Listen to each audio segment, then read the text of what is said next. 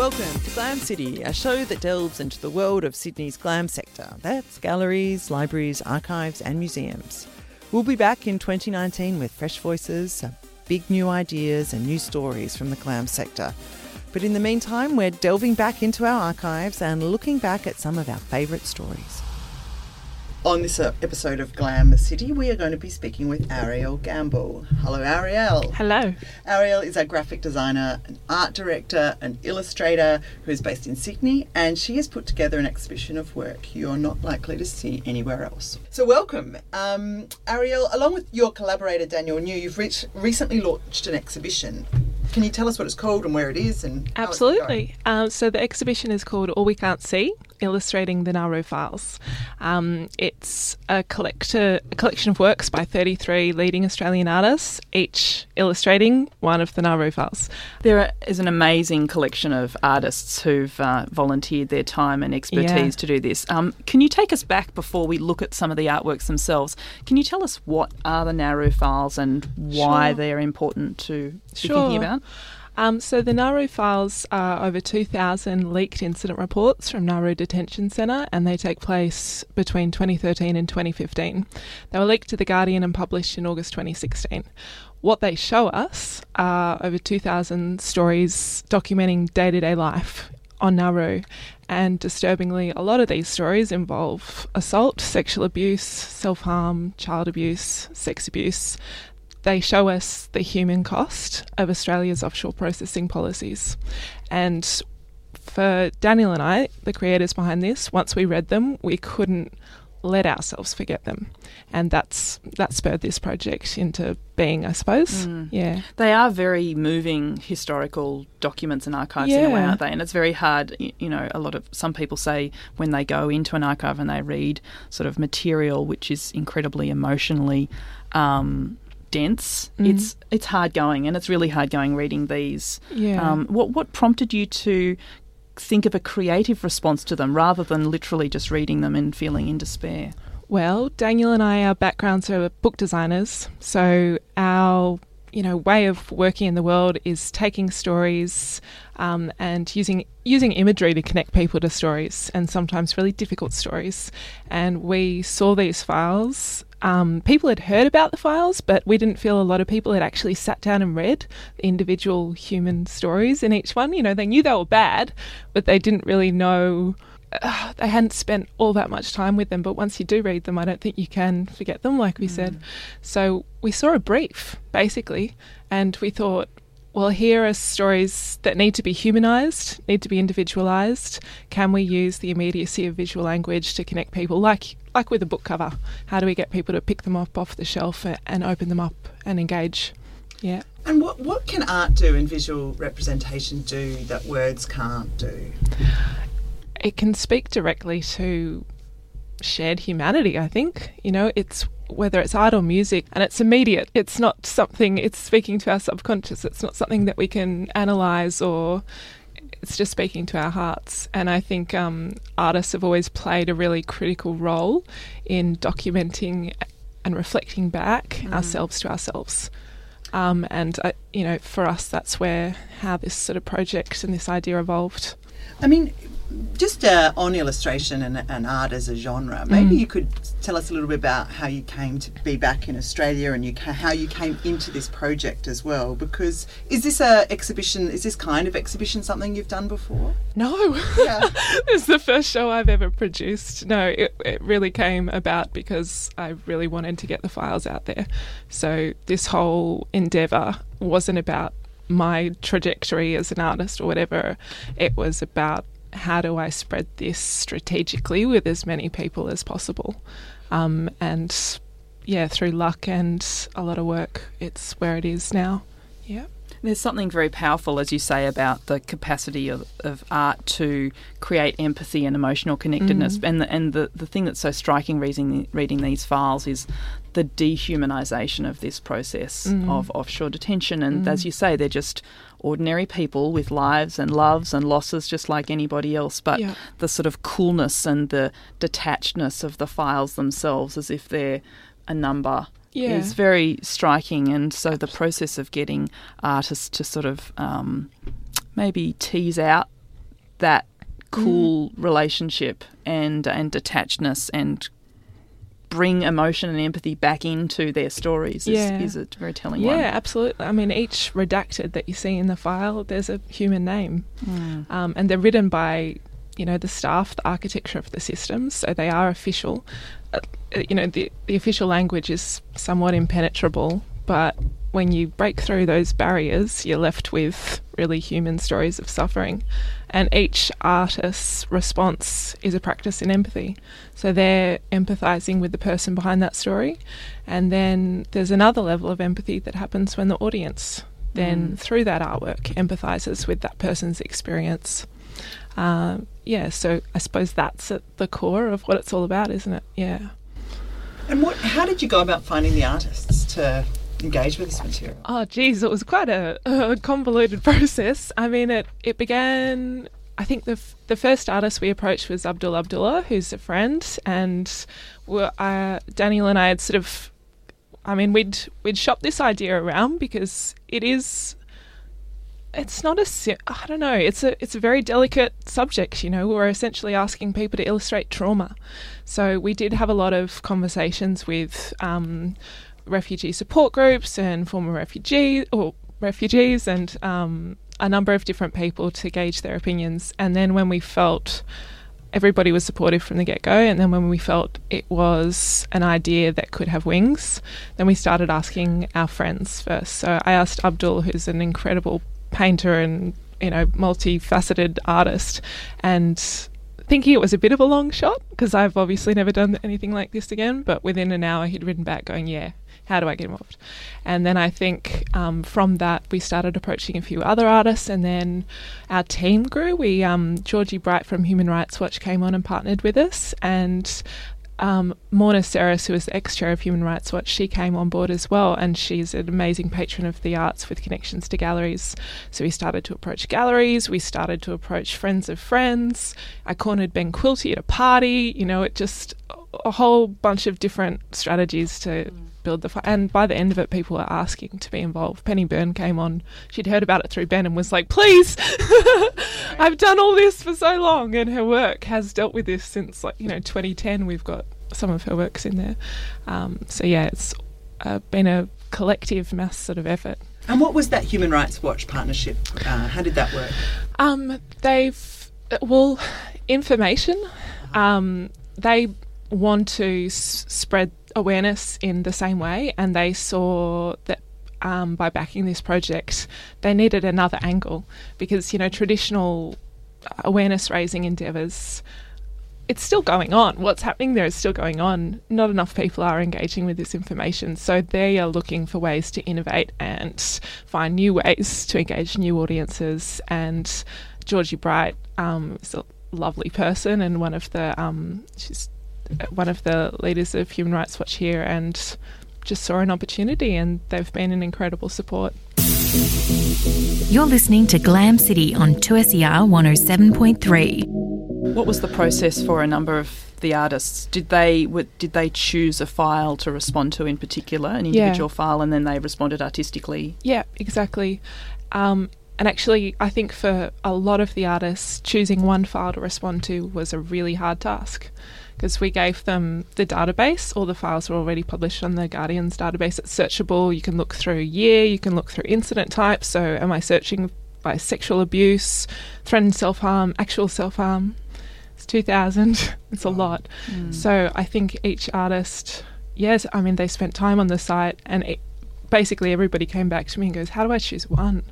But everybody did, because everybody felt like, collectively the works pay testament to the overall horror, but it was really important that each artist chose one file, one human story, so that we saw the individual responses, the individual stories in each one.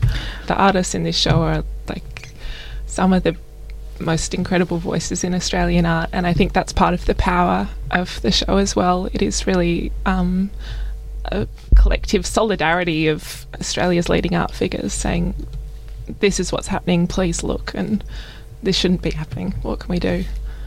Did the artists talk about to you, I mean, were you sort of there to be did you debrief them in a sense? I mean, what was your role? Was it beyond curator? It's such a laden topic, and presumably they needed to talk about the files that they were reading to, others around them. Yeah, there have been a lot of conversations, and I spoke with a lot of artists in great depth about the files that they were responding to and the stories, and just, you do just need to debrief a little bit. I think it's particularly when the artworks were being delivered and when all the artists came to sort of see the show, I think they really enjoyed, well, I'm not sure enjoyed is the term, but you could see them talking to one another about their stories and sharing those experiences. And I think, it's been quite a profound thing to go through.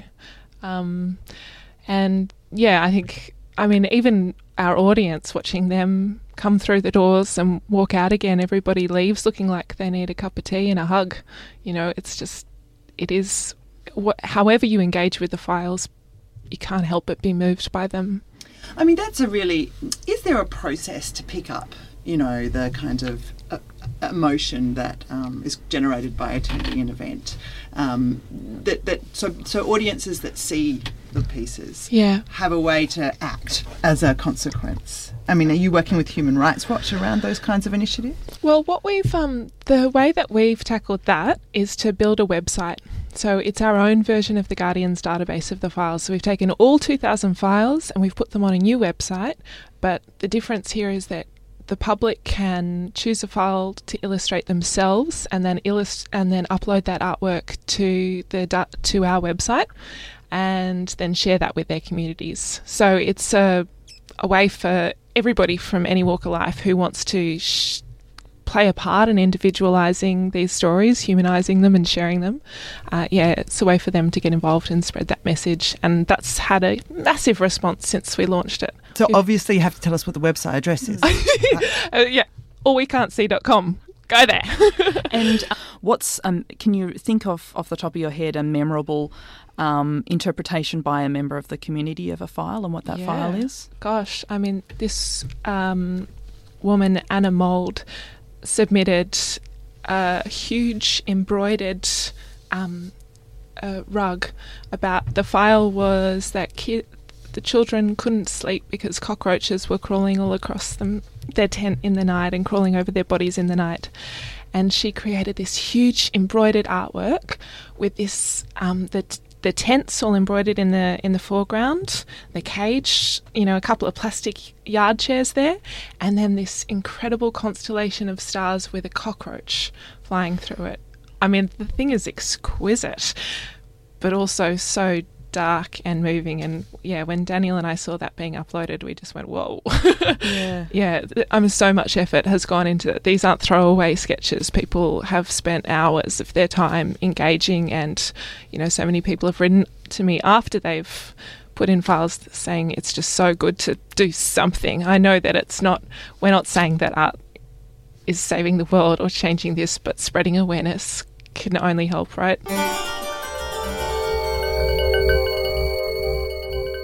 I am a caseworker on Nauru. Today at 4:25 p.m. I spoke with one of the refugees. Her name is... Redacted. Has done something to herself.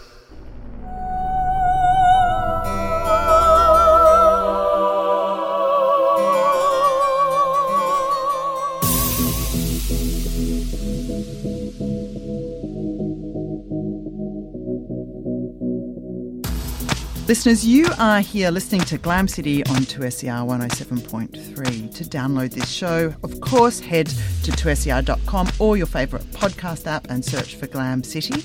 This is a show made by the Australian Centre for Public History at UTS with the support of 2SER.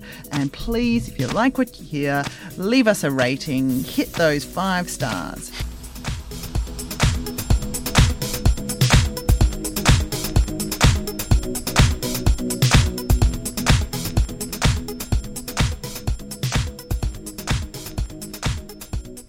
We are very lucky to have respected collector, curator and creator Dr Gene Sherman with us. Gene, welcome. Thank you so much. Lovely to be here. Gene was the director and proprietor of Sherman Galleries for 21 years. She's also adjunct professor at UNSW Art and Design, a member of the Tate International Council and a board member of the Australian Institute of Art History.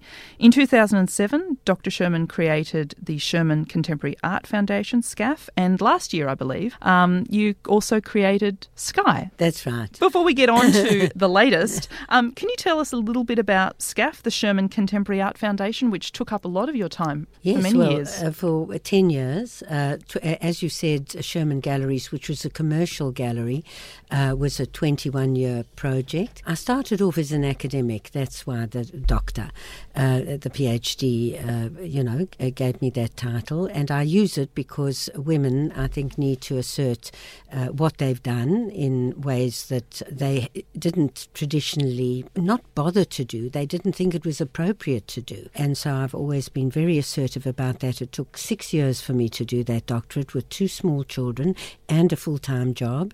And there is no way that I'm going to be called Mrs. Sherman after that effort.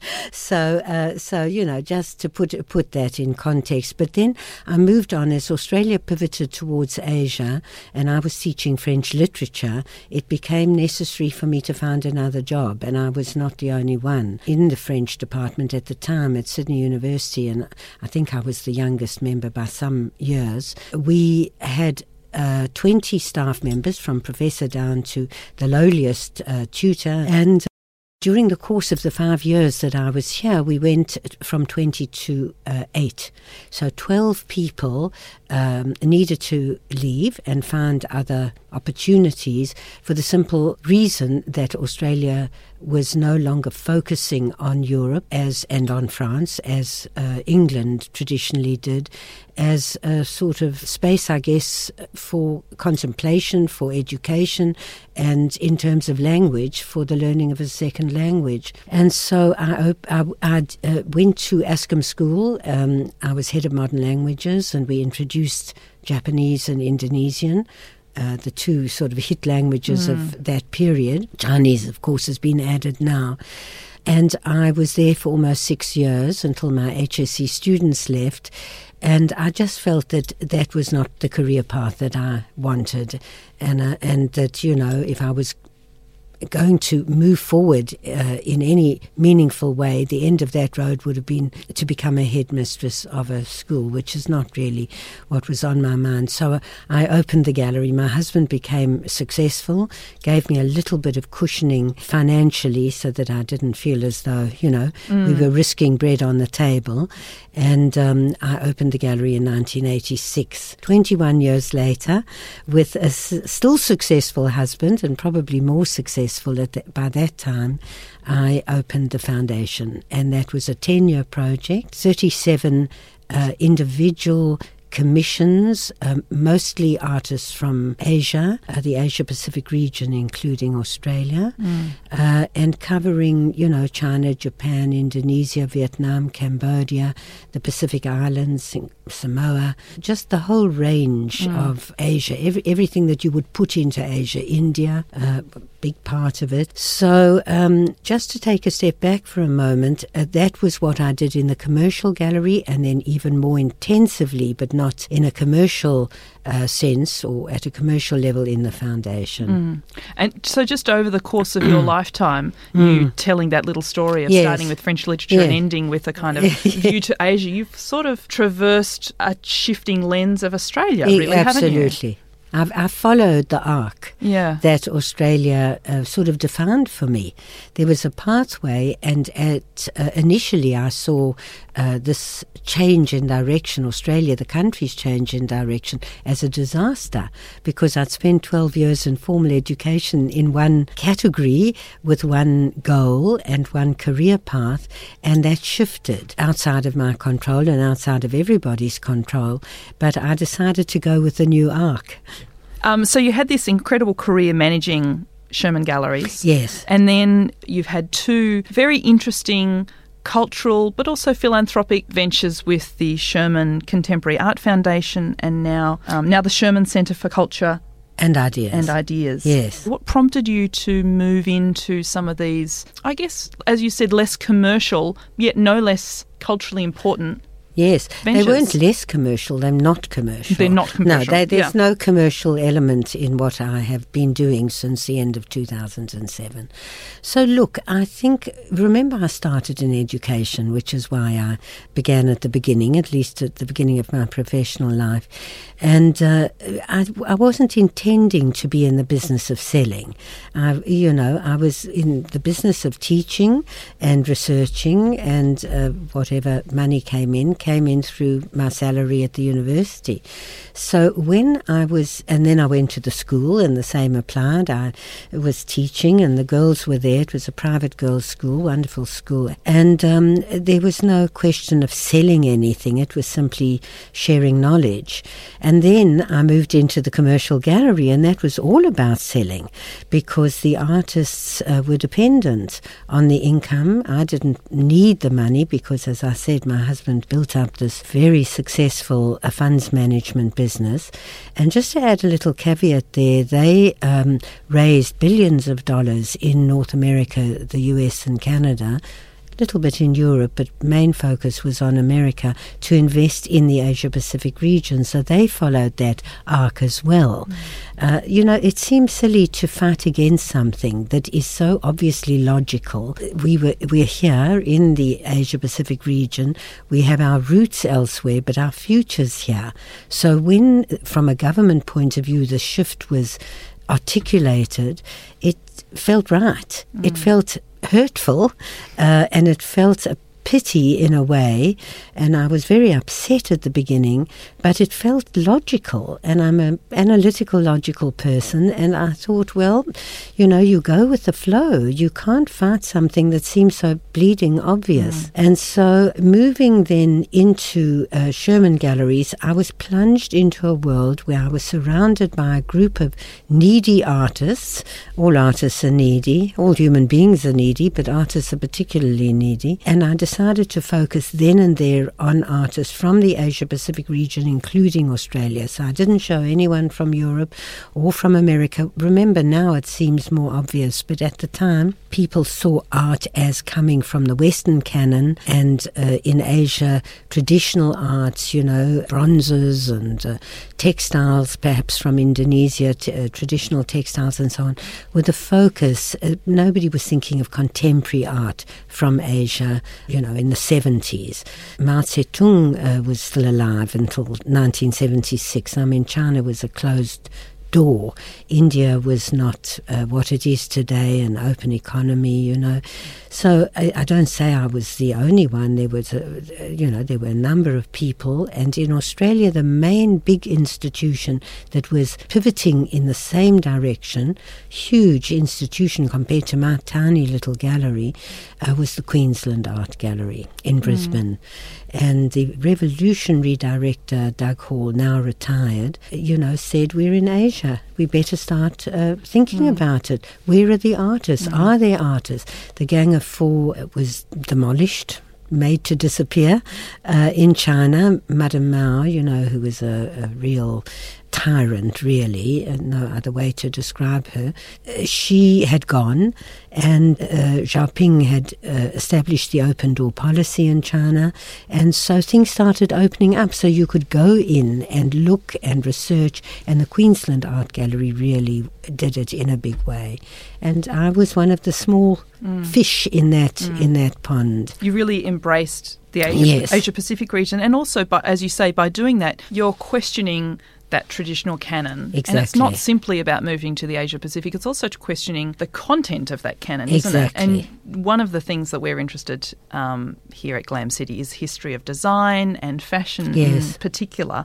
You've got a very unique take on the history of fashion. Why is it important to think about and learn about the history of fashion? I think it's critically important, and I'll tell you why, for a number of reasons.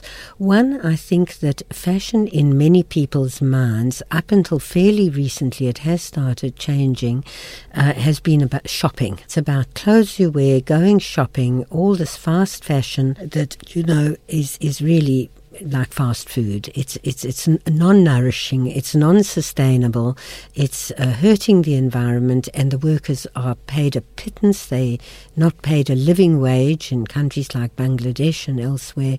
And for the sake of somebody here or anywhere in the developed world to be able to buy a jacket that costs $30 every 2 weeks. No one needs a jacket every 2 weeks.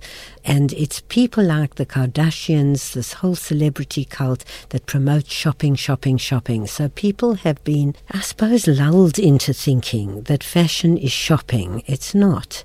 Fashion is self-expression. It can be. And it's also an industry that is underpinned by so many different elements, and these are the elements and the layers that I hope to explore through Sky. And so what are we doing? We're exploring every layer of fashion. It's a 5-year project, so we're going to do 5 fashion hubs and 5 architecture hubs. Fashion in April and architecture in October. Let's sort of just document or detail what some of the layers are. There's fashion as craftsmanship. There's fashion photography, there's fashion as textiles, there's the materials that underpin the textiles. They've got to be grown or fabricated if they're chemically constructed. There's fashion as ethics, the rights of the workers. There's fashion as film. There's fashion in literature. All writers dress their characters in one way or another for a reason. There's fashion as self-expression. There's fashion as costume. There's fashion that relates to the history of women in the world. And if you just look at what we're wearing in the studio now, it says something about our era. You can say that I've really dressed up for the occasion, Jean. But it still says something about our era. Yeah. The fact that you come to work like this. Yeah. If you were a 19th century woman, you wouldn't be able to work at all because you'd have a bustle and you wouldn't be able to sit down on the chair on which you're sitting, and you'd have a corset. Both of us would, and we could hardly breathe, let alone eat. So, it says so many things about history, about women's roles in history, the burqa, the veil. There's fashion as faith. There's fashion in the Catholic Church and as pomp and ceremony. It goes on and on. Have you always been interested in this, or is it something that's come to you through, I guess, the artwork that you've been doing? I'm interested in culture, Anna. Nice. And I see fashion as much part of culture. If you take it seriously and you don't think of it as going to the shops every 2 weeks to buy a new jacket that you don't need, that falls apart after 5 minutes, goes into the ocean, clogs everything up, the dyes come out because the whole thing's made so cheaply. The workers are paid $20 a month. It's just not necessary. It is a culture in its own right, though, isn't it? Even if we can critique it, that consumerist culture is a type of... It is the today's culture, but I think we're going to have to reverse it. And we're becoming aware of that. I mean, some of us are more aware than others. But, everything starts somewhere. What was the impetus or the inspiration for the Sherman Centre for Culture and Ideas? Knowledge sharing is really what I'm most interested in, and that goes with my interest in cross-cultural understanding. And I've chosen to focus on the Asia-Pacific because that's where we are, and I think it's so important to get to know our neighbours. I'm a bilingual speaker in French and English, and I know what knowing another language brings to my life and to anybody's life because of all the years I was teaching. I taught for 17 years, either at a school or a university. Thank you so much for coming on and talking to us about the Sherman Centre for Culture and Ideas. That's Sky, for those of you who have been listening. Go onto the website, as Gene Sherman has been saying, book tickets, and also, just have a look to see what's going on and what's possible in this glam space. You've been listening to Glam City on 2SER.com. You can also search for us on your favourite podcast app, and you can hit us up on Twitter. You'll find my absent host, Tamsin, under Cap and Gown when she's back, and me under @AnnaHope Clark.